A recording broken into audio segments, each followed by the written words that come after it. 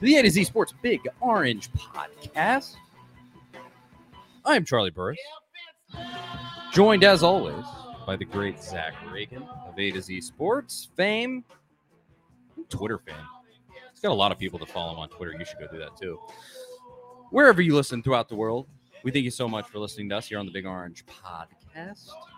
We talk everything balls every week here on the pod, and if you want to listen to that on the regular, go over to the A to Z Sports Podcast Network feed. Rate, review, and most importantly, subscribe. If you do subscribe, you won't miss any of our episodes when we drop them on Mondays. Speaking of Mondays, big announcement here. The people that are watching live already know this because they are here with us. The show is shifting to 7 p.m. Eastern time on Mondays now. We had a schedule shake up there, and so we're going to be more in like prime time. So maybe more people can watch that way. We'll see. But 7 p.m. Eastern time on Mondays, and you can drop in on the A to Z Sports Nashville YouTube channel. Subscribe there, hit the like button, hit the notification bell, yada, yada. And join us, and you can comment and literally be a part of the show. It's really, really fun. We like to go back and forth with everybody in the comments. It's a great time. So hit it up. At Charlie_Burris, at Zach TNT, at A to Z Sports, A2ZSports.com for the stuff Zach writes on the internet. And now, let's get to it. Zach, we're going to talk about this more in depth at the end of the show, man. But just a beautiful weekend of Tennessee sports, because there wasn't much Tennessee sports overall. But there was baseball and there was softball. And I want to give a shout out to both. Again, we're going to go in depth with baseball with the crazy resurgence they had over the weekend. But baseball just smacks Vandy right across the face. And it was so fun. And then softball comes back down from, I believe, 9-3 against Florida last night. Giant comeback. They win 11-10 right at the end there. It was beautiful. What a weekend. What's up, Zach? Yeah, I think we've been conditioned to expect something bad to happen. And with baseball, it felt like it had been happening all season and like there was little hope for this to get turned around. But it truly is a new era in Tennessee athletics. I mean, the bad times don't last for very long. So if you think a month or two down or baseball being down was bad, I guess we'll take that now moving forward. It really is kind of hard to believe some of the stuff that's happened in the last few years. I mean, what a time to be alive as a Tennessee fan. But it's been a great time, and we're going to talk about everything that's happened in the last week, not just baseball, but of course, all the other news. But first, I got to tell you about the great sponsors that keep this show going. Superbook Sports. There's no better place to wager on your favorite sports than Superbook Sports. Go to superbook.com and download the app today. Superbook Sports. Rattle and Snap Tennessee whiskey from Log Still Distillery. Make your own luck, just like Tennessee football's fast-paced. Rattle and Snap offense with Rattle and Snap Tennessee whiskey, then Omaha Steaks. Get $20 off your order of perfectly aged steaks, juicy burgers, and decadent desserts with our promo code VOLS. That is VOLS at checkout. Omaha Steaks. And finally, Farm Bureau Health Plans. For better coverage, better rates, and better service, go to fbhp.com/ATOZ. That is Farm Bureau Health Plans. And on today's show, it's going to be, just to give you a quick rundown, we're going to talk NFL draft. That's going to be our topic right up top. The NFL draft, of course, is this week on Thursday. It's going to be a heck of a time because the Tennessee Volunteers could have 1, 2, 3 picks in the first rounds or first 2 rounds. We're going to talk about where we think guys might go, kind of give you a preview there. We're going to talk recruiting. There was some recruiting news, not just for football, but also for basketball. Big news for basketball, and we're going to give our take on kind of the structure of the team now that Barnes has made some pretty nice pickups from the transfer portal. And then, as I already said, we're going to finish with some baseball. But first and foremost, with football now, we are deep into the already. I mean, it's only been a week since the Orange White game. Got a long way to go. Oh, I don't know what we're going to do, but I'm so excited about this football season, but it is so far away now. It just, I mean, what is it? April 24th. That means we have a little over 4 months. I don't want to talk about it until we have football back, but hopefully baseball. This is my hope. Baseball, that this is the flip, that baseball makes the resurgence. We can actually have like good things watch for a few months. Maybe we'll actually get what we want there and have some stuff to talk about a little deeper into the postseason here. We'll see. But going from there, football, the NFL draft Thursday. I'll throw it to you, Zach, because you texted me today and you said, I have written so much about this that I am ready for the NFL draft to be over. So you know what you're talking about as far as this goes. I mean, maybe I know what I'm talking about. I'm not sure anybody knows what they're talking about when it comes to the draft. In fact, you are the preeminent expert, and anything you say, people should take as Bible. Is that correct, Zach? No comment on that. But if you are wrong, you will be excoriated on this show. We will shame you. Well, that's going to happen then. Yeah, but I saw a quote today from a like a front office exec or something, and one of those anonymous quotes that says like, I have no idea what's going on. I know the mock draft writers have no idea what's going on. Most NFL teams don't know what's going on. There's so much information flying back and forth. Nobody really knows what's real, what's not, what's groupthink, because you get a lot of these consensus takes on some of these top prospects that's just basically repeating what the other analyst was saying, and you kind of fall into that groupthink mentality. It can be tough to really come up with your own opinion of a player. I think there's a few teams out there, obviously, that do that really well, the teams that excel in the draft. But for the most part, the draft is always a surprise. There's always a few surprises on tonight. And I think this year's draft will be one of the crazier drafts in recent memory, just because there's not a lot of consensus top players as far as, even with the quarterbacks. I mean, we think Bryce Young's going to go number 1 overall to the Panthers, but that's not set in stone like it is in some years where a month or two before the draft who's going to be the number 1 pick. So between that and teams trading up, it's going to be a wild Thursday night and really the whole weekend, I think. It definitely is, and we're going to kind of give our predictions as to where guys will go there. And before we dive into that, because Zach has collected all of the predictions for where Tennessee's top guys are going to go, and we're going to discuss all that right after I tell you about Superbook Sports. Make 2023 the year that you beat Vegas.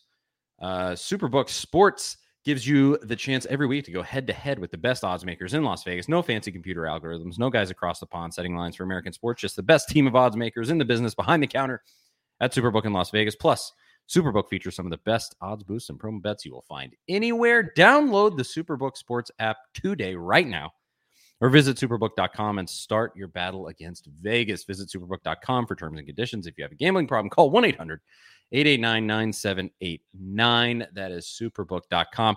I am fairly certain you can bet on the NFL draft. I'm not sure. I haven't looked on Superbook in terms of if that is an option for you. I guess I could look at it now. But always tons of fun stuff to go and bet on Superbook, so go download that. Now, Zach, let's start here. Everybody wants to know Hendon Hooker. What are their predictions for him? Because I feel like it's really been sort of all over the place. There's predictions in the first round, predictions in the third round. They're very concerned with the injury. They can look past the injury. What have you seen? So it really seems like over the last couple of weeks, he's been trending up quite a bit. You're starting to see him pop up more in the first round in mock drafts. Now, back in January, February, when the mock drafts or the serious mock drafts first started kind of filtering out, he was second round, third round, some of those areas. You saw teams like maybe the Tampa Bay Buccaneers, Seattle Seahawks, some of these teams that could use a long-term answer at quarterback, especially the Buccaneers. Saw him mocked there a lot. But over the last couple of weeks, I've seen him going to the Titans at 11, the Vikings at, I think they have the 23rd pick maybe, the Buccaneers again, the Seahawks again. You've really seen him, it's just soaring lately. And it's really because of the impressions that he's made during these interviews and the way that he's impressed teams.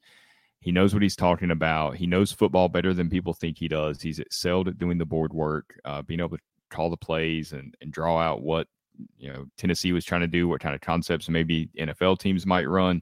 He's been very impressive in that, the way that he takes in information, just his general demeanor. I mean, we saw it when he's at Tennessee. That's no surprise to us at all. So that's really helped him a lot, just the way he carries himself. And I think NFL teams put more stock into that than maybe a draft analyst. I know somebody like Mel Kiper that's been really big on Will Levis. I think Will Levis might be his favorite quarterback in the draft, and it has nothing to do with anything off the field, the way he carries himself, none of that. It's straight up just the ball coming out of his hand, the ability that he has, the size. I think that's kind of an old school way of thinking, because we've seen in recent years that it really takes, it's not so much the talent. Obviously, you have to have talent. You have to be able to throw the ball into tight windows. You have to have a decent arm. You have to be able to move out of the pocket, especially in today's game with some of these freak edge rushers that we see in the NFL. But guys like Joe Burrow, like, he doesn't have the strongest arm. He's not the fastest guy out there. He's not Patrick Mahomes. He's not even really Aaron Rodgers, but he's one of the best quarterbacks in the NFL today, just because of the way he can lead, how smart he is, the way he plays the game. And there's other quarterbacks out there like that too. Hooker's got a lot of that in him. So I think NFL teams will like that. They're going to trust him in their locker room. Whereas with Will Levis, you don't really know. With Anthony Richardson, there's just so much there that you're trying to project as to how he'll play at the next level. You're not really sure. With Hooker, he's a little more polished, has a little more experience. I know the age is a factor in the ACL and all that stuff, but I don't think that's scaring away teams as much as we think. Now, the caveat there is that we started hearing some stuff like this about Malik Willis around the same time a year ago. Saw him projected high in the first round. I remember there were mock drafts that had him going to the Carolina Panthers at number 6. Pittsburgh Steelers, I think they had like the 24th pick. They ended up taking Kenny Pickett. You know, he ends up falling to the 3rd round to the Titans at number 86 overall. Obviously, there's a lot of misinformation that was put out there about Malik Willis. I don't think that's the same thing that's happening with Hendon Hooker, but I do think there might be a hint of that, like as far as like, going up, number 11 overall to the Titans. I don't think that's probably going to happen. I think he has a chance to sneak in there at the back end of the first round, maybe as high as to the Vikings, where they pick up in the early 20s. Saw a report today that maybe the Titans would be interested in trading back. If the player they want at number 11 is not there, they trade back to maybe try to get Hooker later in the first round. That's something that's been out there. Todd McShay put that out there today for ESPN. So there's some different scenarios there that, could end up with Hooker being a first-round pick. It would be the first time a Tennessee quarterback's been picked in the first round since Peyton Manning in 1998. And really only like the 4th quarterback I think Tennessee's had selected, 4th or 5th. Since Manning, T. Martin, Ainge, Jonathan Crompton, Josh Dobbs. I don't think there's many others out there. Yep. God, that would be so amazing to have him go in the first round.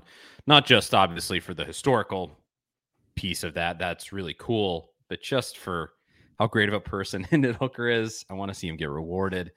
Well, it feels like he got robbed because of that ACL, right? Exactly. Like, it feels like he got robbed of the last game against Vanderbilt. He got robbed of the Heisman Trophy, being on the stage. If not winning the award, I think he would have been right there in that conversation, because outside of Caleb Williams, it really wasn't even that close with some of the other guys that were on the stage. So he got robbed of that, gets robbed of playing in the Orange Bowl, which I know he's happy that Joe Milton got that opportunity, and Joe Milton kind of silenced a few of the doubters moving into 2023. And I know just the person that Hooker is, that he's probably happy that Milton got that opportunity, and he's a selfless person, but he's got robbed of so much there at the end of his Tennessee career that at least give him this is kind of the way I feel about it too. I feel like there's sort of 2 possibilities that are the most likely with Hooker, and I really hope it's the first one and definitely not the second one. I feel like he could be the surprise that gets taken right at the end of the first round, and we would all just be so ecstatic for him. And if it's not that, I'm afraid it's going to be I can't believe that he's been sitting for this long. How are they letting Hendon Hooker go? Oh, I like Malik Willis last year. It seems like there's kind of a quarterback like that most years in the NFL draft, just somebody where people are like, how has no one selected this guy? And they end up falling to like the 3rd round when you thought they were going to go a lot higher. It just feels like those are the 2 scenarios that we've seen the most get floated around. And please, please, please just let it be the first. I just want so badly just some kind of dream scenario for him, because he deserves it. The man himself. This is not for Tennessee fans. Like, it's amazing for Tennessee fans to finally have another quarterback taken high, something like that. But just Hendon Hooker as a man and the things that have happened to him, the kid deserves it. He absolutely deserves it. Anything good that comes his way, he has brought that all on himself, and just should be rewarded for that. But it really is just a giant toss up, I think. Yeah, I mean, I'm not super confident about him going in the first round or not going in the first round either way. I think it's 50-50 on that, but if he doesn't, I don't think he falls out of the second round by any means. I don't think this quarterback draft class is not deep enough for him to fall that far down the board. If those other 4 guys go first round, which we know Bryce Young and CJ Stroud will, pretty sure Anthony Richardson will. Will Levis, you've kind of heard some negative talk about him. I really don't know. Maybe the Colts are in love with him, which I know Titans fans would love. Please. Maybe they do something back to him. Maybe they take him where they're sitting at right now. They're number 4, I believe. Who knows what happens with him? But beyond those 4, then it's Hooker, and there's not a lot of other great options. So I think a quarterback needy team like a Tampa Bay, like a Seattle, maybe Detroit, who feels pretty comfortable with Jared Goff going into 2023, but he's not really the long-term guy. Maybe they take a chance on Hooker to try to develop him and see what he has. Something like that could work, but I don't think he falls past the second round. I hope not. And it's a crapshoot. We'll just have to see where it is. And obviously we're going to respond and react to everything that happened on next week's show. But I obviously would love for any Tennessee player to be taken by the Tennessee Titans. I'm a huge Titans guy, along with being a huge Tennessee guy. And right now, it seems like an option that's on the board for the Titans to go to the next player is Darnell Wright. And on that point, so I actually looked up on Superbook what they have for the NFL draft in terms of betting. They have the over-under for where certain players are going to get taken. I was looking through. They have Darnell Wright on here, and it is over-under 11.5. Again, go download Superbook Sports. You can bet on this. Over 11.5. That's his draft spot. The 11 would be the Tennessee Titans at the moment. They could trade. Is he taken by the Tennessee Titans, Zach? Are you over or are you under? My gut, I mean, that being the Titans pick notwithstanding, my gut says to go under that because he's purely a right tackle. Yeah. We know he's had those left tackle reps, but it's pretty obvious that he's best suited to play right tackle, and I think that's what a team will target him for. Early on in the draft process, I thought he was the perfect fit for the Cincinnati Bengals. They got issues at right tackle. La'el Collins is hurt towards ACL. Don't know when he's going to be back. They signed Orlando Brown to play left tackle, to move Jonah Williams, a left tackle, to right tackle. He then demands a trade. So they don't really have a clear option there. I thought that would have been a perfect fit. Geographically, he's close. I think Cincinnati was the closest team to him growing up there in West Virginia, where he grew up on the western side of West Virginia. And initially that felt like, okay, him sneaking into the first round, which is kind of what people thought he might do. But over the last 2 months, his kind of like Hendon Hooker, his draft status has just shot up. We've heard all these great things. It felt like forever that nobody was talking about him shutting down Will Anderson. I know we talked about it during the season. At the beginning of the draft process, it felt like that kind of got overlooked. Then Will Anderson made those comments about Darnell Wright being the best offensive tackle he played against in college, and that kind of boosted Wright's draft stock a little bit. He's been impressive. And the Senior Bowl, the Combine, had a really great pre-draft performances. I think he'll go top 20. He might even go top 15, but it's just such a weird range of teams in that area. I've seen the Patriots maybe at 14, the Packers possibly at 15, the Steelers at 17 could be very interested. Wouldn't be surprised if they traded up. That's actually a scenario I saw floated today, is that they trade up with the Titans to draft Darnell Wright. The Titans trade back and maybe take Hendon Hooker later in the first round. So that would kind of be a pretty crazy scenario with us discussing Tennessee players, but he's the one surefire first-round pick for Tennessee. He's not going to fall out of the first round. Yeah, 100% agree. As I said, you can go bet on where he's going to fall in the draft there on Superbook Sports. But I would be so ecstatic. I mean, I read an article this past week. I don't remember exactly where it was, where, Wright's a potential Titans target there. That'd be phenomenal. If it's not him, please give me Hendon Hooker. That's the dream right there. Even if it, in my opinion, might not be the smartest move that the Titans could make, but regardless, that would be so cool. Moving down the list, Jalen Hyatt. What have you seen? This is another one where I've kind of seen some disparate things where some guys are just like, oh, he's only straight line speed. And then other guys think he might be the next great receiver. So what have you seen for Hyatt for Thursday night? Seems like he's really fading into that second tier of wide receivers over the last couple of weeks. I'm not as convinced that he'll be a first round pick.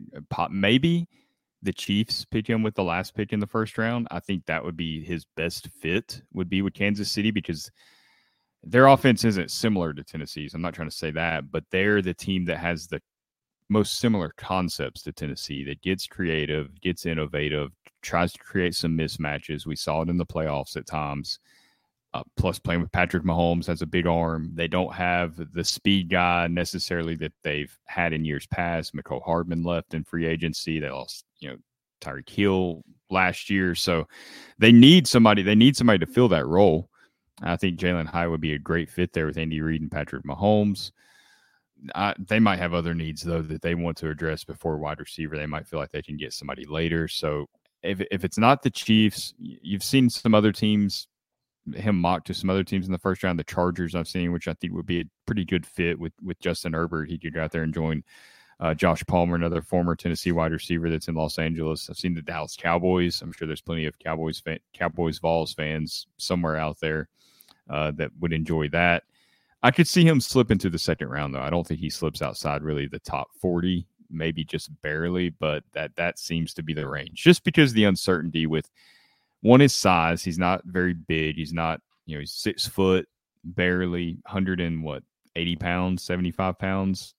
He's not going to play a lot heavier than that, probably. He did look like he tried to put a little bit of weight on for Tennessee's pro day. You could tell that he was playing a little heavier than he did at Tennessee. I don't know if that's good or bad for his game, but those types of wide receivers can be tough to project at the next level. They tend to get injured a lot. Someone like Tyreek Hill, he's a little bigger. He's thicker. He has more mass. He can kind of hold up some of those hits. He's a different type of player. So I think that would be the concern with Hyatt. Then, of course, the route running stuff, which maybe that's justified, maybe it's not. I mean, he did play a year in Jim Chaney's offense, which is a little more traditional.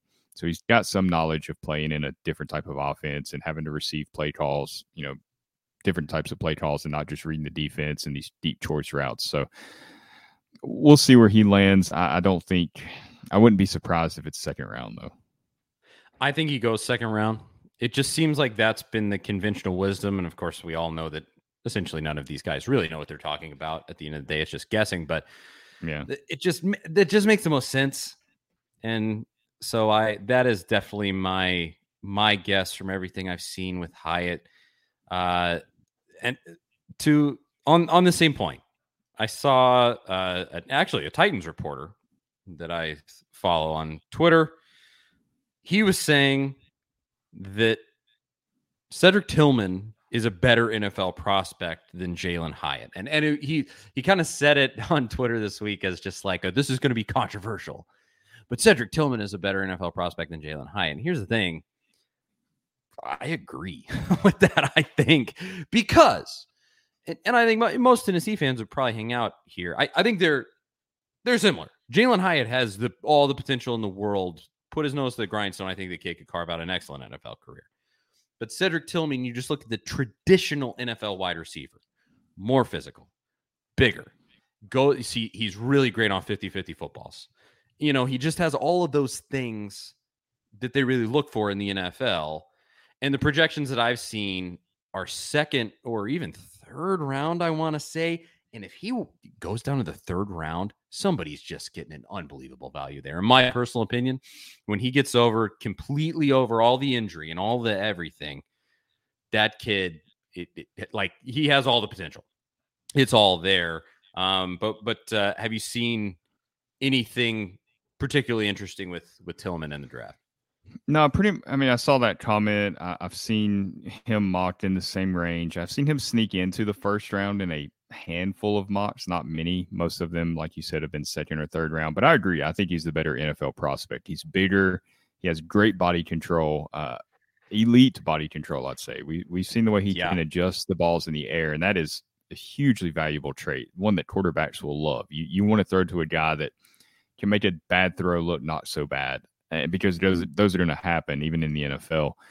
He's not as fast as Hyatt, obviously, but he's not slow by any means. I think he ran like a 4.52 or in the 4.5 range at the combine, which is it's not burner speed, but it's good enough to play in the NFL. 4 is what's listed at the thing I'm looking at. Yeah, it's good enough to play in the NFL. No, he's not going to be, like you said, a speedster that's just blazing past guys. And that wasn't really his game at Tennessee. I mean, he had some of those plays. We saw some of those in 2021, but he's more of he's just more of a traditional wide receiver. He mentioned about Hyatt playing 1 year in Chaney's offense. I mean, Tillman was in Chaney's offense for 3 years. He was in Heupel's for 2 years. So he has plenty of experience in different systems. I think that's a positive going for him. I mean, that if not for that 2022 year, he comes out 2021, he might be a first-round pick coming out of last season. He was the leading returning receiver in the SEC this past season, and then he got hurt. If he doesn't get hurt, are we even talking about Jalen Hyatt in the same way? Is Jalen Hyatt even declared for the draft? I mean, maybe he's coming back to Tennessee if Cedric Tillman never gets hurt, because it just increased his opportunities and made him become the focal point of that offense, where it was previously Tillman, at least in the passing game. So I think, yeah, he could definitely be a major steal. He's another one that I think the Bengals could possibly be interested in if they can get him in like the third round, because T. Higgins is a good chance that they don't. I know there's talks that they want to extend him. I just don't see how it happens. You got a Joe Burrow extension coming, Jamar Chase next offseason.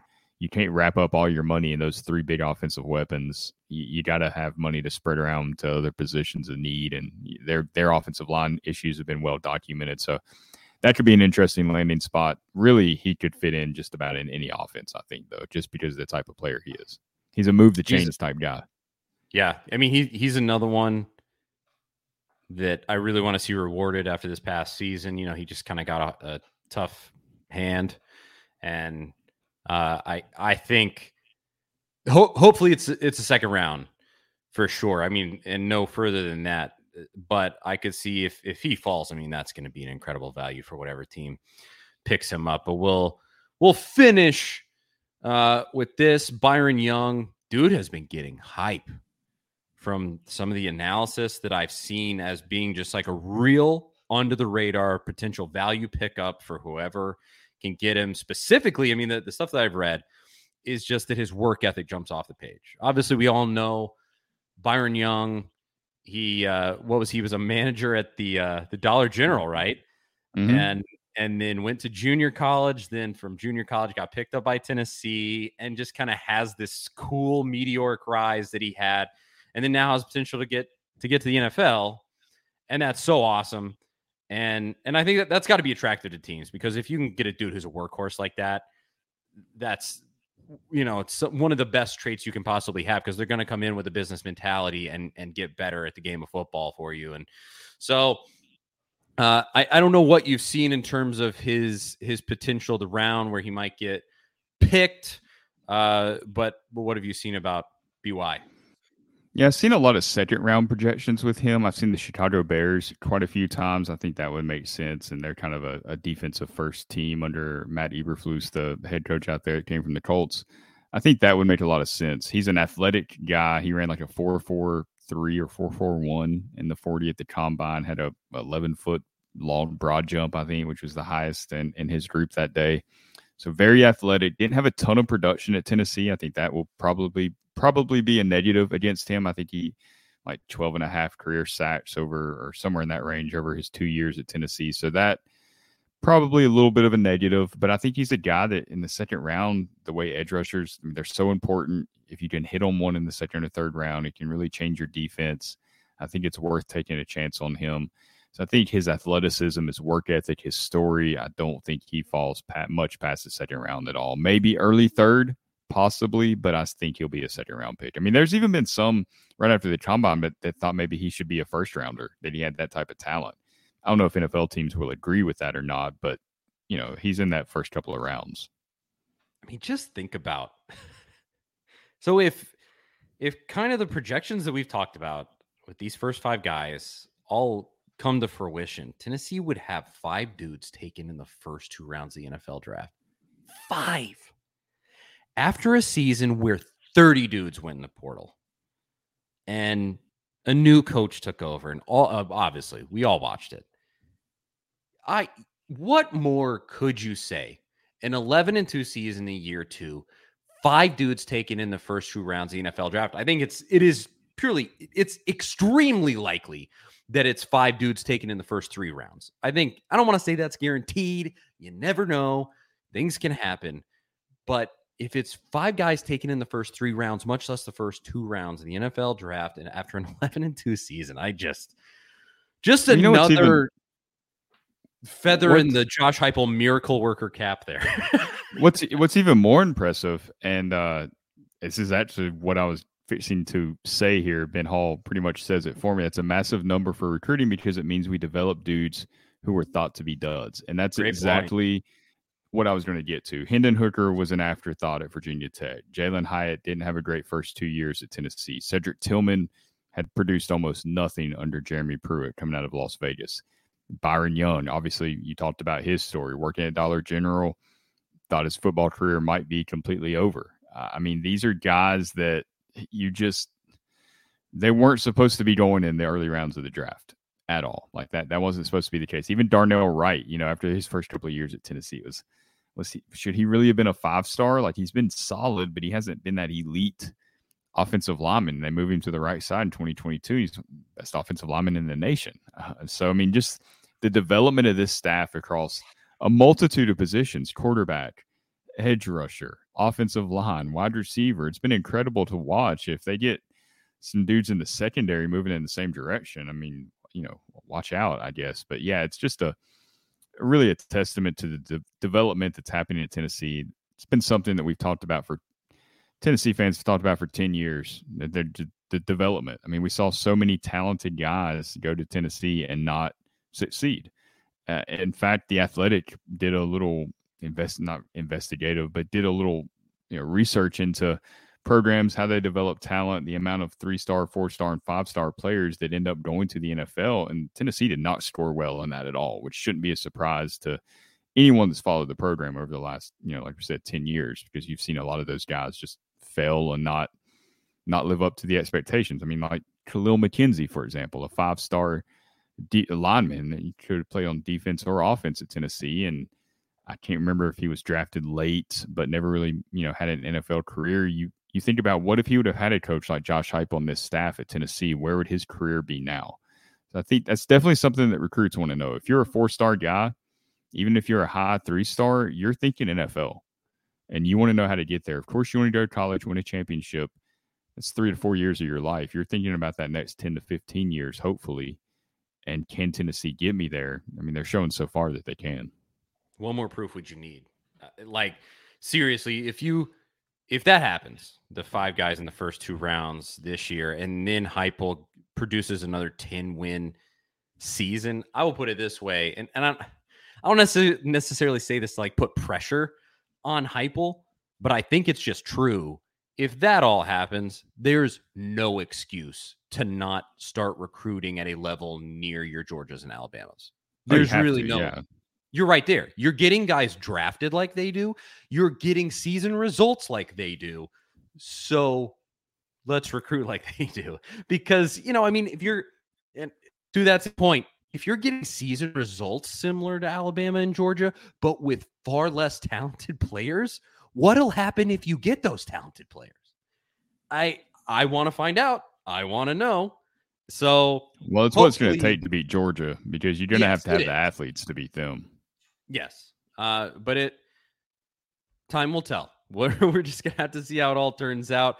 The rest of the guys on the list for Tennessee, Jeremy Banks, Jerome Carvin, I think they're going to be later round guys. But I think both of those go. Yeah, I think they both go 6th, 7th round. I think Jeremy Banks can be I think he can provide some immediate special teams value. I don't know if he'll ever really play like a starting linebacker type role in the NFL. I don't know if he has the pass coverage skills for that and some of the other attributes needed to play that position in the NFL, but I think he can be valuable in a special teams way. And I think Jerome Carvin could be one of the biggest steals in the draft. He's got position versatility. He can play either guard spot. He can play center. He was one of Tennessee's main leaders last season. I think I don't know why he wasn't invited to the combine. I think he should be like a 3rd or 4th round pick. I think he's showed that he's talented. I think he might have allowed just 1 sack all of last season, if that. I don't know what teams are seeing there that we're not seeing. Maybe there's something with the measurables that they don't like or something with the film. I'm not claiming to be a draft analyst or a front office, NFL front office member that goes in depth and watches every snap and can really evaluate these guys in that sense. But just based on what we saw at Tennessee, he seemed like an NFL offensive lineman to me. I agree. I'll finish this segment by replying to Greg here. He says, who do you think will be the Tennessee Titans' 1st round draft pick this season? I already said I want it to be Darnell Wright. I think this has been my theory since the NFL season ended for the Titans. I think they're just going to go offensive lineman, pack it in, and they're going to flop for a quarterback next season. They're going to. It's probably the best approach. I know it's tough for a fan to live through a season like that, but it's going to suck. Go to your offensive line and wait for a Caleb Williams or somebody that is a little more of a sure thing, maybe Drake May, and then then you're in business. I don't know if this draft has that quarterback. I mean, if Bryce Young was six, that's guy for sure. Yeah. If Hooker maybe had played in a more traditional offense, I mean, I don't love those questions about the offense, but I do understand it because you have to prove that you can run those plays. You have to prove that you can run that offense. I mean, you absolutely have to prove that. I believe that Hooker can, but ultimately you still have to prove it. And CJ Stroud, maybe he's that guy, but even he's not like the surefire can't miss Joe Burrow type prospect. So, it's a tough draft to be in if you need a quarterback because you're trying to make the right decision, and there's a few decisions there, and inevitably 1 or 2 of those are going to be the wrong decision. No doubt about it. All right. Well, we will now go from the NFL draft to something that, obviously, in our opinion, we've been saying here is kind of tangentially related. Recruiting. We're going to talk about a little bit of recruiting news that Tennessee had this week right after I tell you about our next great sponsor, Farm Bureau Health Plans. Farm Bureau Health Plans has been serving Tennesseans for over 75 years. Much has changed in Tennessee over the years, but some has stayed the same. Farm Bureau Health Plans has always valued personal relationships, especially when it comes to good health and good service. Plan on Farm Bureau Health Plans for health, dental, and vision. For better coverage, better rates, and better service, go to fbhp.com/ATOZ or walk into one of their 200-plus locations across the state of Tennessee. That is fbhp.com/ATOZ. Thank you to them. Support Farm Bureau Health Plans because they support this show. We really appreciate it. Now to recruiting.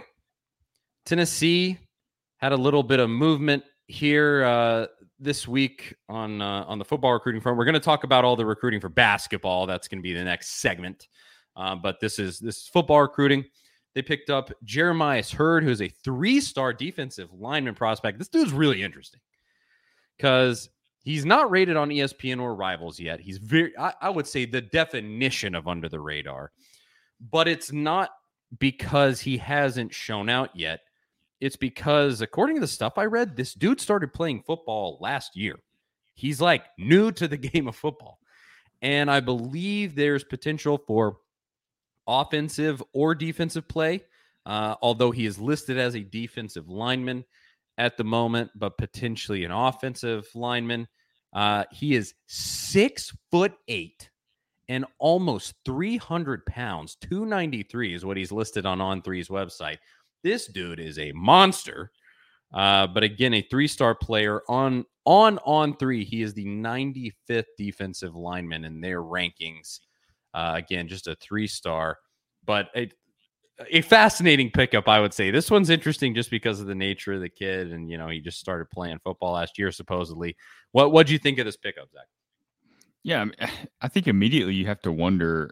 We talked about this before. Like, you can only have so many hidden gems in a class that you can count on, right?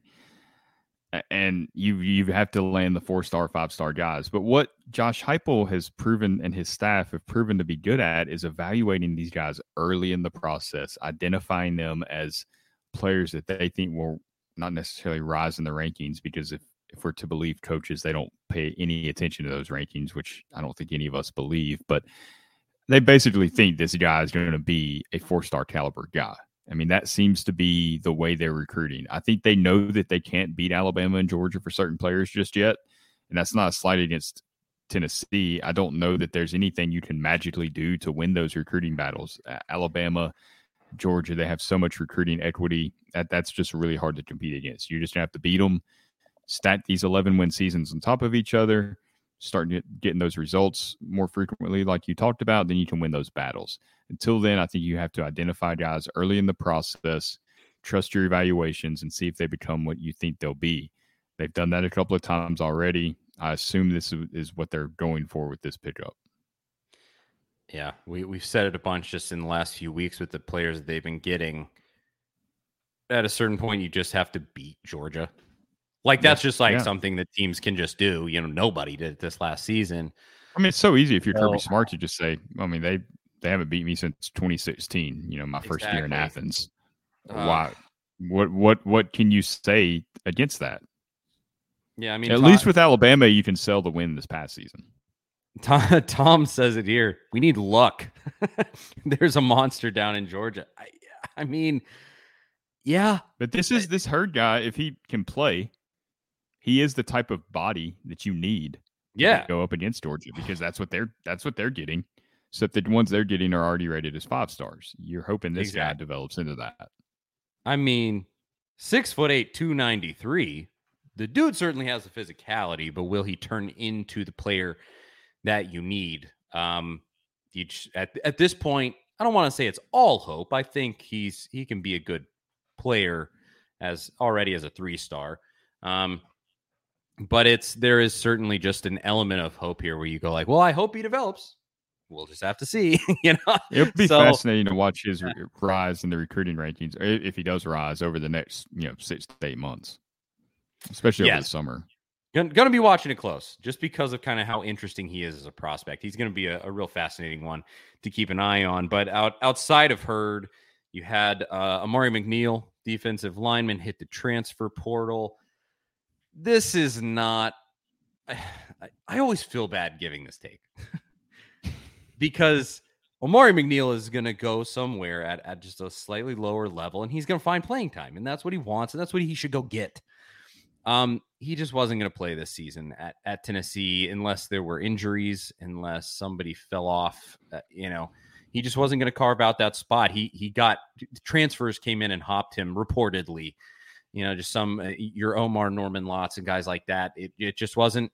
The room was a little too stacked for him, and so though he did reportedly have a decent spring at least. It's not like he was just a terrible player. I think he probably going to be hard to crack the rotation, like you're alluding to there. But he wasn't just some cast off that they had no hope for type guy. No, not at all. I mean, and it takes away a depth piece, which we talked about all during spring ball. That's the best thing that's happened for Tennessee football this offseason is adding legitimate depth. But I think they still have it, even with this transfer. And the transfer portal's still open. You could pick up another defensive lineman. I don't see a huge need there. But it certainly wouldn't be a bad thing. I wouldn't hate it. I don't think they will. But we'll see. I don't think that they lose. I don't think they drop a game on their 2023 schedule because Amari McNeil's not on the team anymore. Exactly. It's not a brutal loss. It's certainly not good, and I don't want to act like that at all. It's not good, but it's not devastating unless you have just a number of injuries on that defensive line, and that guy, he just ends up being a guy you really, really needed. But he just wasn't going to be a guy who's going to be a starter ultimately. And so there's that in terms of moving in the transfer portal. And we were just going to wrap up this conversation about recruiting and transfer portal by just saying, is there at this point, we've seen spring ball, and now you have until essentially August to potentially get more guys from the transfer portal. Is there anything that is calling out on this roster where Tennessee has needs? And we saw Josh Heupel, I believe it was at the Tennessee Caravan. They've been doing the tour across the state of Tennessee where all of the coaches meet with fans at this event, the Tennessee Caravan.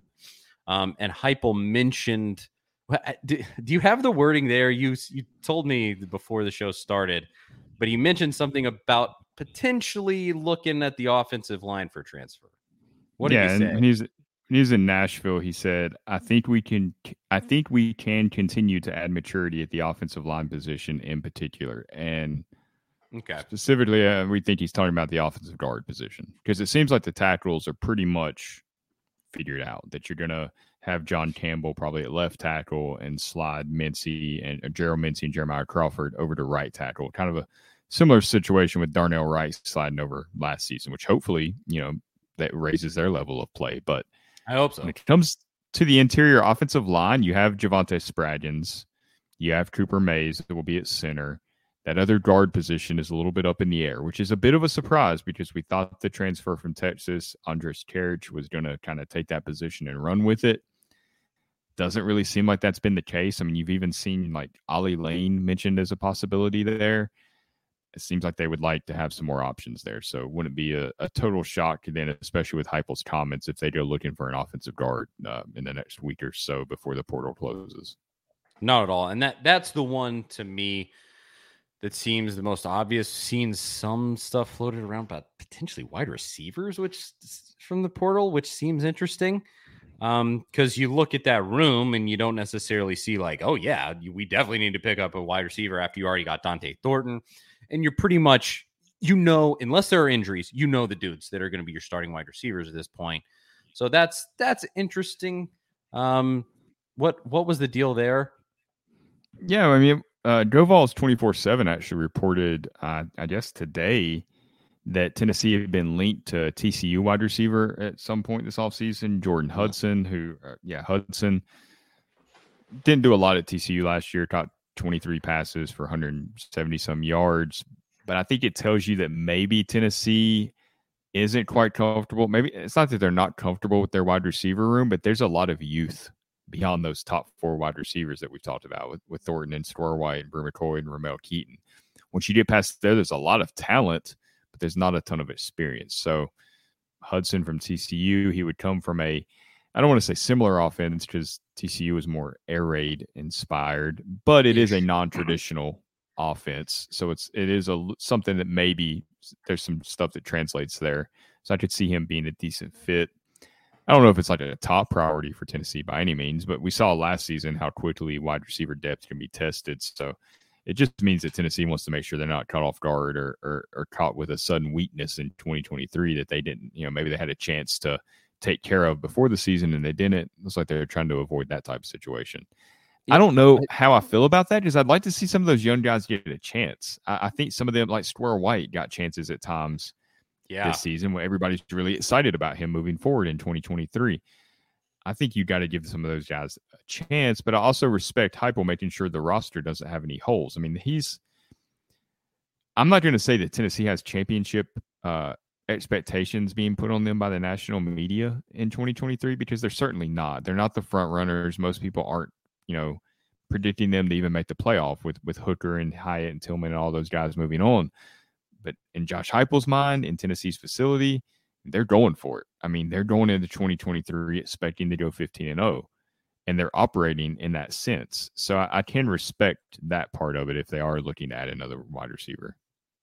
Absolutely, because this is really an opportunity, I think, when you look across the landscape of the SEC East this season, there is the potential for it to basically be a two-team race. And it should be Tennessee and it should be Georgia. And if you can bolster your roster as much as possible, I think that opportunity is right there for you. Where that game, I mean, the game against Georgia is in, I believe, the beginning of November. It's in November. Something like that. And there is legit potential. A lot has to happen before this, but there's legit potential where that game's for the SEC East. And that was essentially that way this season. Ultimately, we didn't know Tennessee was going to go get their doors blown off by South Carolina. But that game, thankfully, South Carolina game's in Neyland Stadium, and I think Josh Heupel is going to be out to slaughter. Well, they definitely will not be taking South.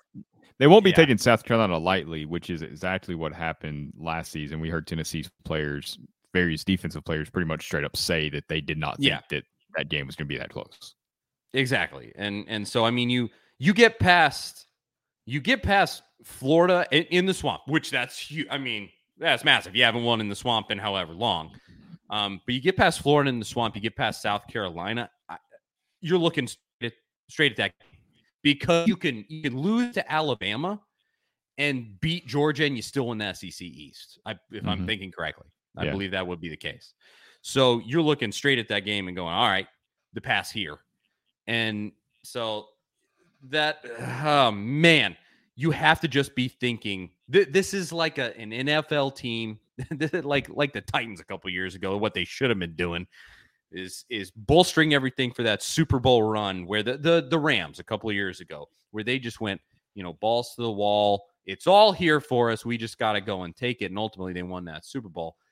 I don't know that Tennessee is relative to college football that good this season, but I think you have the potential, because there is a fairly decent chance that things just come down to that Georgia game, and that game's in Neyland Stadium. I mean, it's as winnable as it's probably going to get with Kirby Smart there. So yeah, especially breaking in a new quarterback. Although that is the one downside of that game being in November, is by then that quarterback has a year of experience. Carson Beck, I assume, would be the guy there. And Stetson Bennett, we made fun of him, but he was productive at Georgia. He did what he had to do to win games. He made some huge plays against Tennessee that really broke the defense's back. And regardless of what you think of him, he was a good college quarterback. He was obviously playing with some great athletes, a great offensive line. I don't think he has that same type of success at a school without those assets on the offensive side of the ball. But either way, he did his job, and he did it pretty well at Georgia. Won 2 national championships. It's really hard to argue against him. If he had done that same thing at Tennessee and was the same quarterback, he'd be a living legend forever at Tennessee. So I can understand why Georgia fans, love him so much, despite his off-field transgressions, which have been pretty bad this spring. But aside from that, yeah, you don't have him there. They've lost some key players. They're going to reload, of course, like they always do. But the main thing is that the game is in Neyland. And I'm not going to say that would have flipped the game last season, but it would have taken all those false starts out of the equation. And that would have helped Tennessee's offense a lot. And what they did with those opportunities, I don't know. I mean, we'll never know for sure, but it would have been a lot more winnable without that. So obviously that's going to be huge for Tennessee in this game. Yeah, and with that in mind, to go back, that's why you got to just be scouring everything you possibly can to glue up any possible hole. And you go, the potential is here. Obviously, last year, you won 11 games when nobody thought you would. Who knows what could happen now that you have even more depth than last season. So I think there's definite potential we see more movement in the transfer portal. Obviously, we will just have to see. Yeah. And somebody mentioned tight end. I mean, that could definitely be another position of need, especially Ethan Davis with the collarbone issue should be fine for the 2023 season. But as good as he looked in the spring game, it was just a spring game. It was a very vanilla offense. He's still a true freshman. Very high on him. I think he has superstar potential in the SEC, but true freshman tight ends usually don't produce at a high level. You got Jacob Warren, who is, he's kind of a role player type guy, not really a go-to guy in the passing game, knows his job, is a huge asset for Tennessee. He's like another coach on the field. He basically is a tight ends coach on the field at this point. We've heard Tennessee's coaches say that multiple times this offseason. As far as in terms of production, I wouldn't look for a huge uptick in his production, which leaves, McAllen Castle's the new guy. It does feel like you could add some depth to that room for sure. Absolutely. So we'll obviously keep an eye on it. If any movement happens there, we're going to cover it. But we got to move on and talk about more transfer portal news, but this time for the basketball team. This was, I don't want to say we spoke this into existence, but we talked last week about how there was no news with Tennessee basketball. And then by the time we came back on this week, all the news had happened with Tennessee basketball. So we'll break it down in just a second after I tell you about Omaha Steaks. Omaha Steaks is rewriting the book on burgers with an all-new handmade texture for the juiciest home-style burgers you have ever tasted. Their Pure Ground burgers are made from single cuts of real aged Omaha steaks. These are truly steaks on a bun, filet mignon, ribeye, New York strip, sirloin, and even brisket burgers. Now is the time to experience the exclusive Burger Perfection flight. Go to omahasteaks.com and use promo code VOLS. That is VOLS at checkout to get an extra $20 off orders of $129 or more. Plus, you get free shipping. Order today and try each Pure Ground burger and sample all the great steak on a bun greatness. The burgers are crafted for a juicier, more tender experience, making your mouth water with every single bite. I've had the regular Omaha Steaks burgers. Haven't gotten my hands on these Pure Ground one yet. But, I mean, the regular burgers are ridiculous. They're awesome. So I can only imagine how good these are, these Pure Ground burgers. So don't wait. Go to omahasteaks.com, promo code VOLS, VOLS. Check out, get your $20 off. Orders of $129 or more and discover your new burger obsession. Minimum order may be required. Omaha Steaks, promo code VOLS. Now, to basketball. The newest addition was Dalton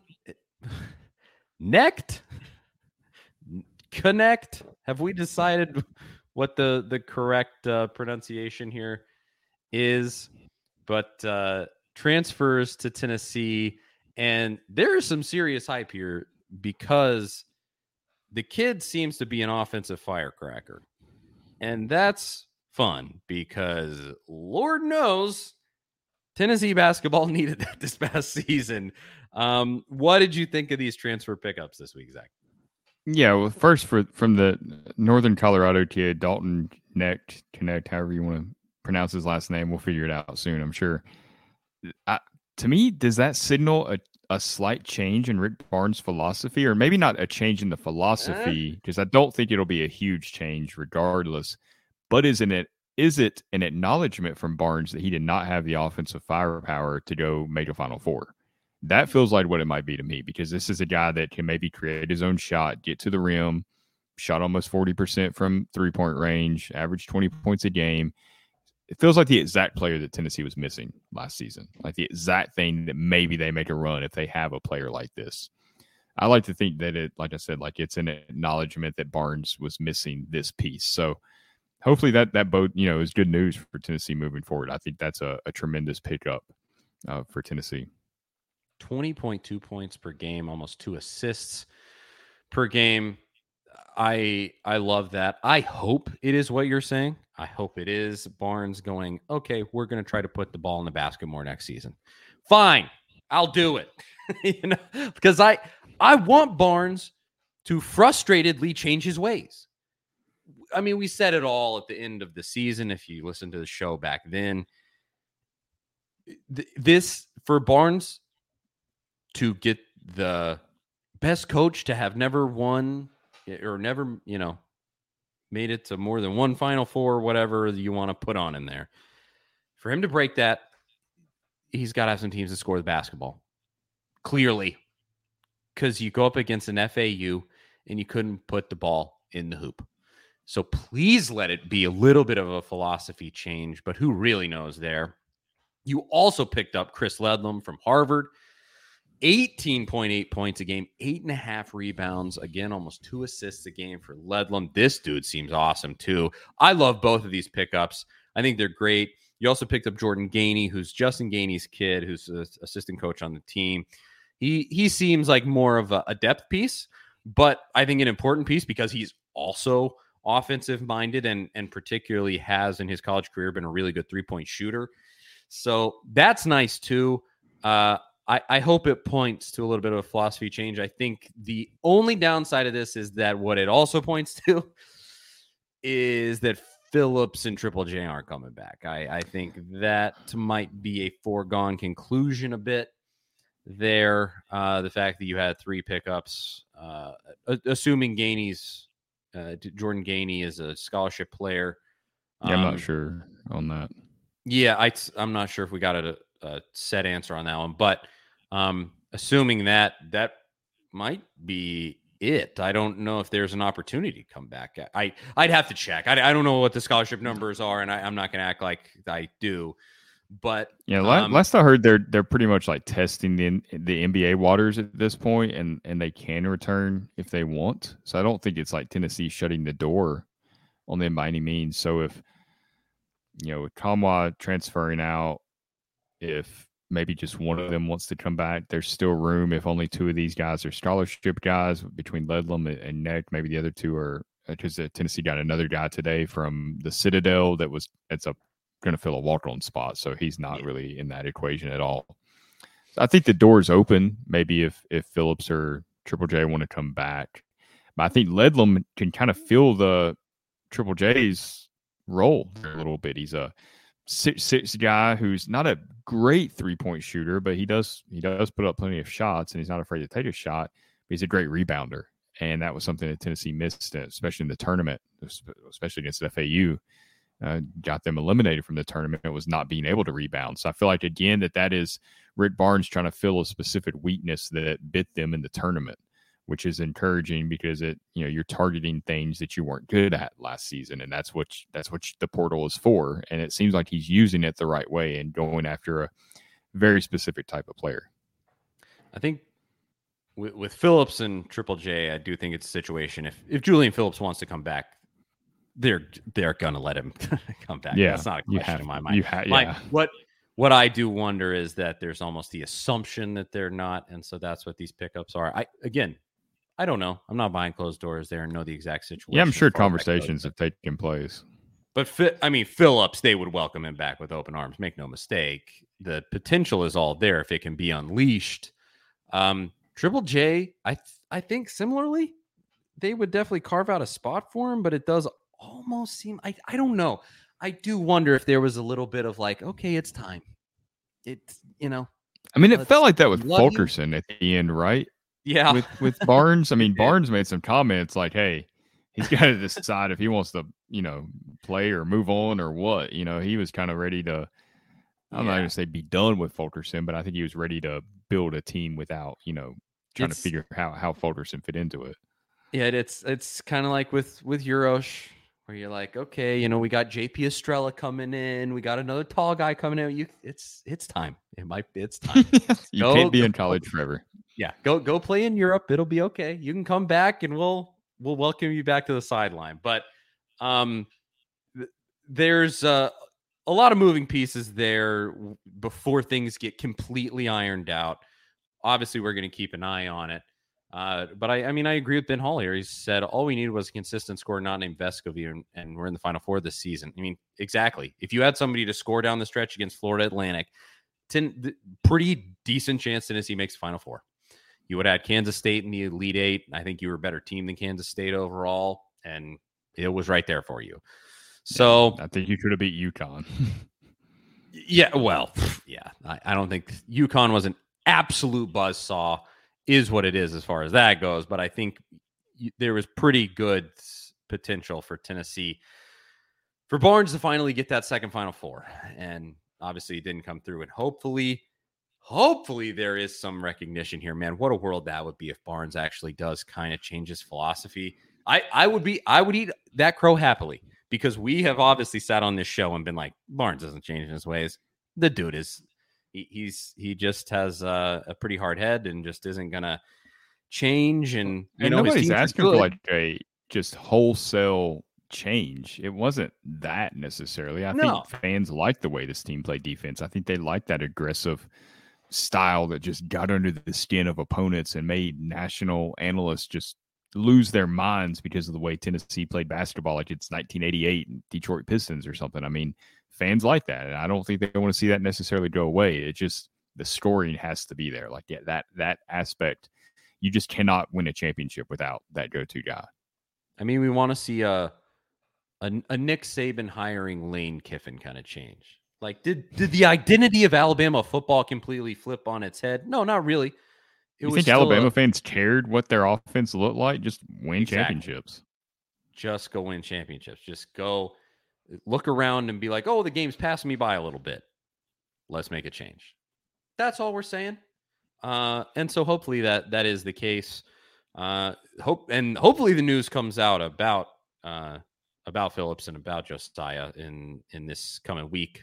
and we'll talk about that too. But otherwise, anything else with basketball before we finish up with Tony Vitello and the Vols giving us the pure joy of beating Vandy down? But was there anything else with basketball? Yeah, just here that Ben Hall mentions Alabama seemed to double down on recruiting guys on the all-prison team, which is pretty accurate. You sent me this tweet. Yes, their latest transfer edition. He came from Wichita State.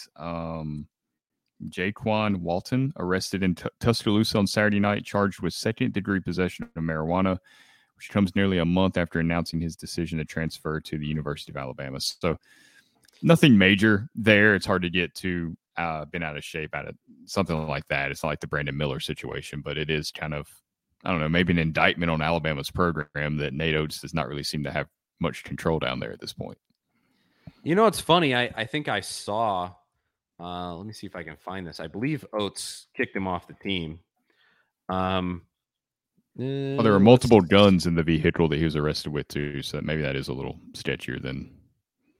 Yeah, quote from Nate Oates: Alabama is no longer recruiting Jaquan Walton, and he will not be a student athlete at the University of Alabama.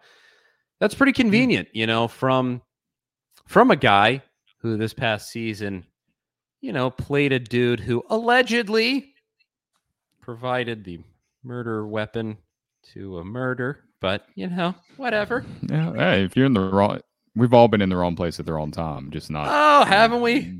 Not quite on that, you know, that type of stage. Yeah, my wrong place at the wrong time is like sometimes I've gone stuck to in traffic Waffle House in the middle of the night and it gets a little dicey. Like that's been my wrong place, wrong time.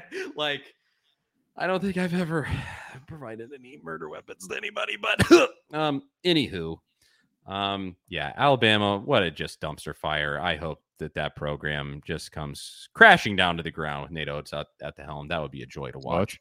Well on its way, it seems. Yes, hopefully that happens.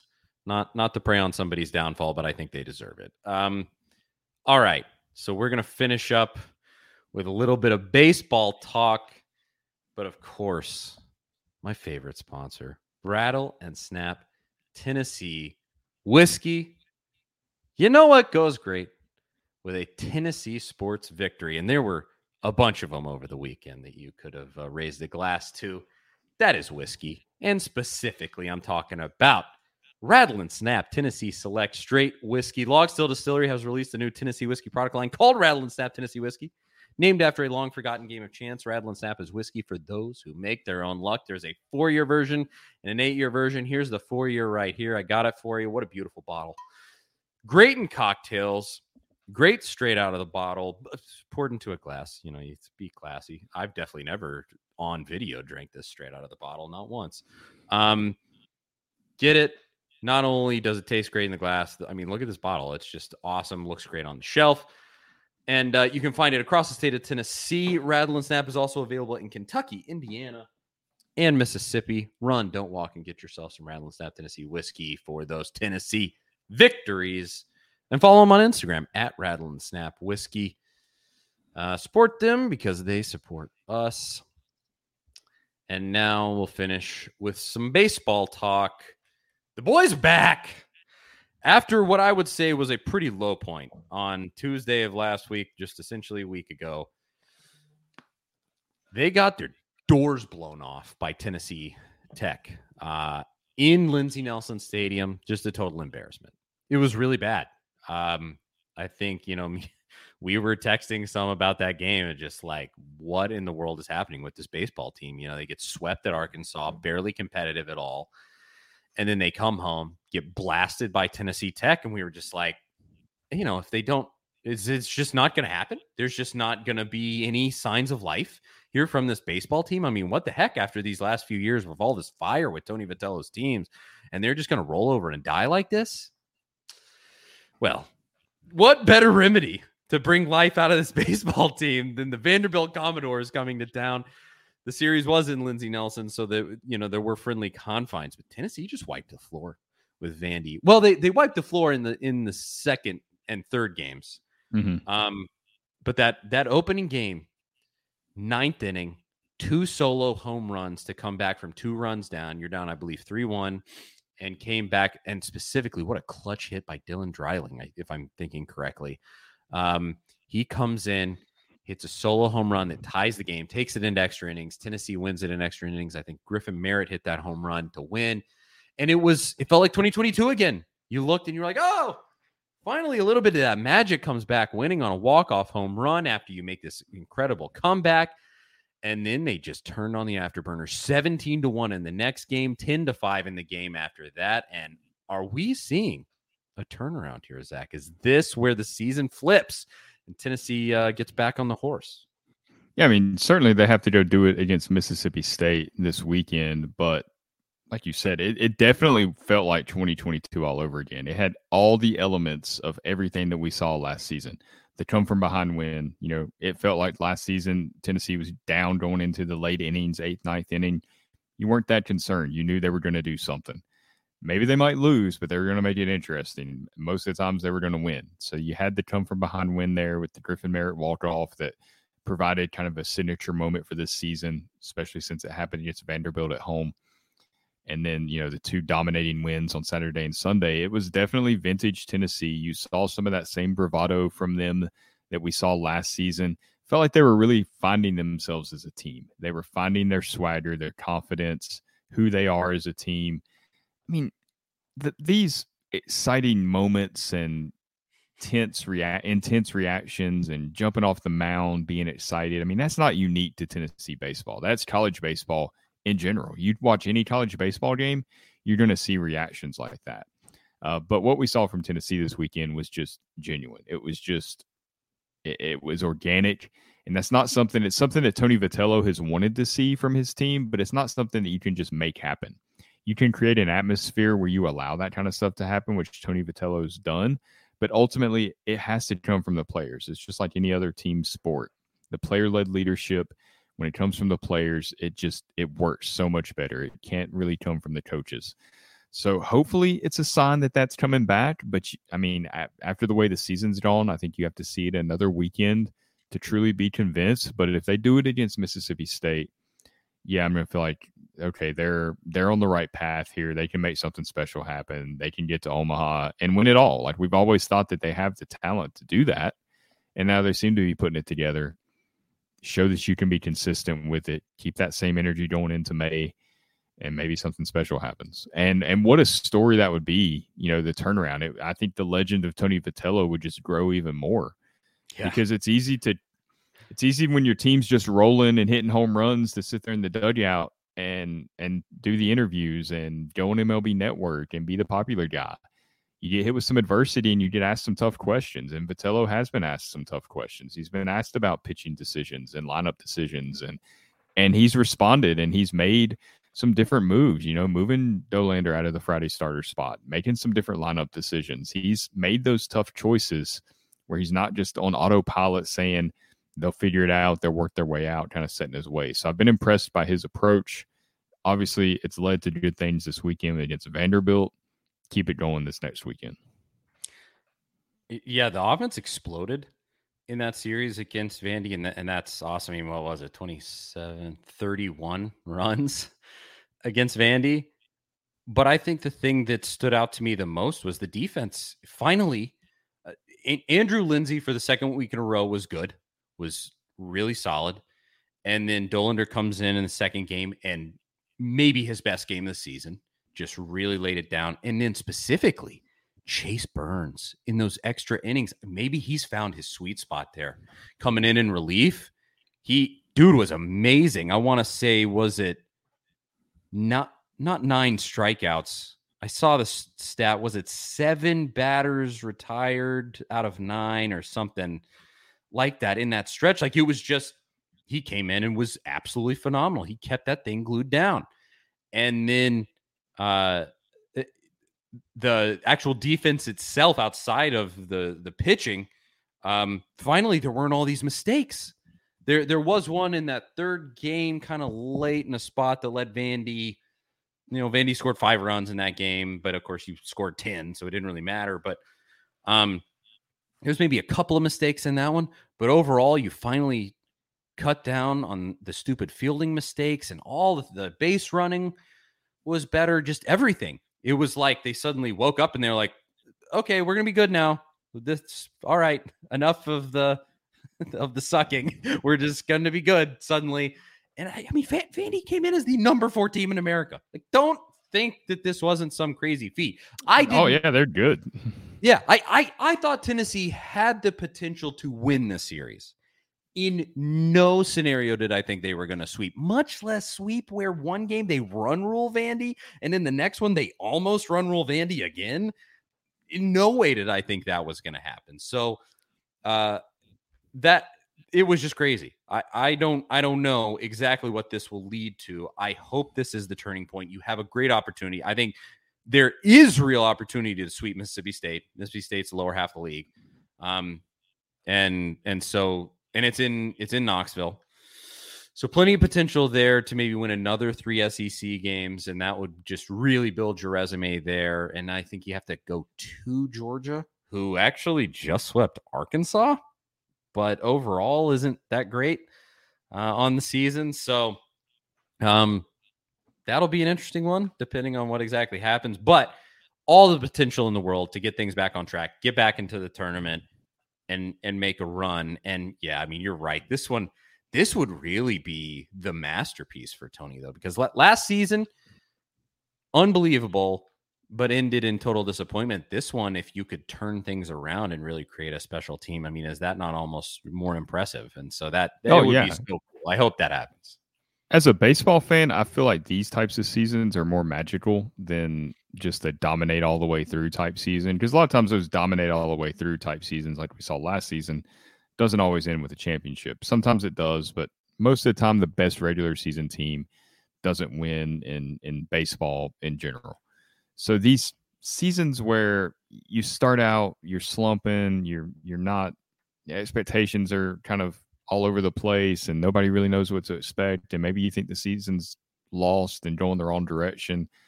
And the switch flips and you go on a run. Like that's special. Like when that happens, it's a special thing and you catch lightning in a bottle. I mean, I'm obviously not an Atlanta Braves fan, but it's like what they did in 2021 when they kind of struggled for most of the season, made a couple of moves before the deadline. They end up making a run to win the World Series, which nobody really, probably outside of Atlanta, saw coming that season. That's a really special season for them. And those types of seasons are the ones I think are the most enjoyable. So if they can do that and finish this off, obviously the long way to go, long way to go. Got to prove that this is, you're here to stay, that it wasn't just a one weekend thing because it was Vanderbilt and that's an intense rivalry and everything that went on last season with Tim Corbin and the bat checking and all that, maybe that fired them up a little bit, the players that were left over from that and the players that saw it happen. But yeah, I mean, it has a lot of potential to really to turn into one of the most special seasons in all of Tennessee sports if they can finish it off. And, they're on the right path now, getting past Vanderbilt. You go sweep Mississippi State, you got a winning conference record. Who knows what happens from there? But you definitely have to win at least 2 out of 3 to keep the momentum going. Ben asks, how does Vandy compare to Mississippi State? Well, I just looked.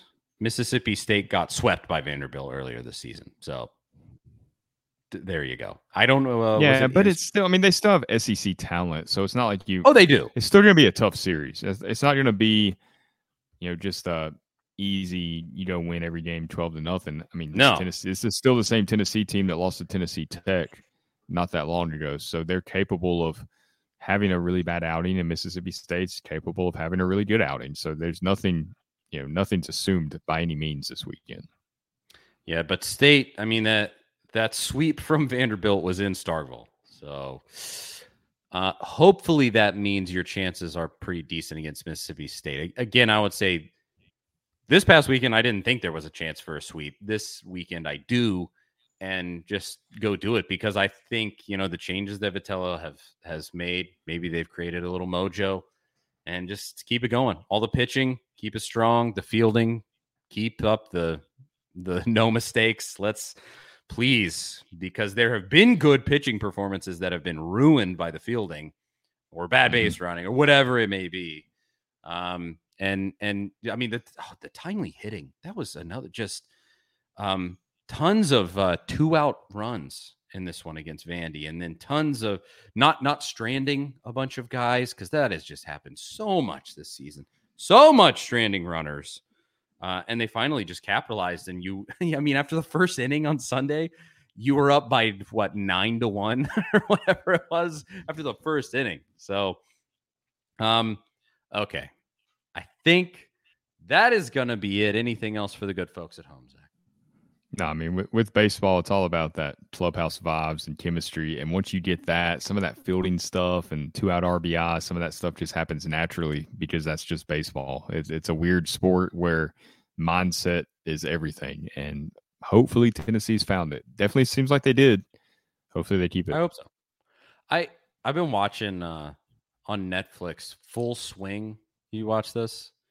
It's is that it's about the PGA Tour. Okay. I've actually heard it. No, I actually heard about this recently. One of the parents on my kid's travel baseball team was telling me, gave me quite a synopsis about this. It made it sound pretty interesting. It's great. It's a really well made show, but they do obviously profiles of dudes on the PGA Tour, and it's so obvious. Like guys who are total head cases, they just they get in their own head and they're so negative, and they beat themselves up and all these things, and they go out and they play super tight. And it really showcases that because they have all these interviews. Like the guy will go play around, they interview them and about their play and about how they're trying to get back. And then they interview other guys. Like they follow Scotty Scheffler for a time, and he's just like loosey goosey. He's just like, I'm just happy to be here. I don't know. This is cool. And it feels like that. And Scheffler's, right now, I think he's like number 3 in the world. Like he's just really chugging. And in the episode, he wins the Masters. It's a whole thing. But it seems like in baseball, that kind of translates also. Like the teams that feel that magic, that just they clear out in between their ears when you can just find that clarity and you just go like, let it all go. It felt like this baseball team has just had so much weight on its shoulders that they just needed to shed, and just that it was, again, like between the ears, it just wasn't there this season. And hopefully now they can just go, look, we're working from behind. We got in a hole. Now let's just go out and let's go see what happens. That's what I want to see happen with this baseball team, because it just seems like that having that kind of attitude, that disposition can work wonders for you. So maybe it can translate over. It's like baseball and golf are just both so mental. So maybe it can help them get out of that slump. Let's go. Beat State. Well, I guess who do they have a midweek? Beller. Oh, Bellarmine. Bellarmine. Yeah, but what? Yeah. Bellarmine. I'm not going to say anything. I'm not saying it. Not after Tennessee Tech. That's true. I want to say, isn't Bellarmine? That's in like Louisville. Is it? Yeah, Louisville, Kentucky. Yep. That should be a win. Hopefully, it's that easy. Charlie Burris. That's Zach Reagan. Thank you so much for tuning in, for commenting. We really appreciate it, everybody. Again, we're going to be at 7 p.m. Eastern time now on Monday, switching it up into prime time with our new schedule. And so tune in there or tune in on the replay, just as long as you watch. That's all we want. And so that really is it. Rate, review, subscribe, like buttons, notification bells, all the stuff. Subscribe, blah, blah, blah. You made it this far. You know what the deal is. Thanks again for watching, and we'll talk to you next week. See you guys later.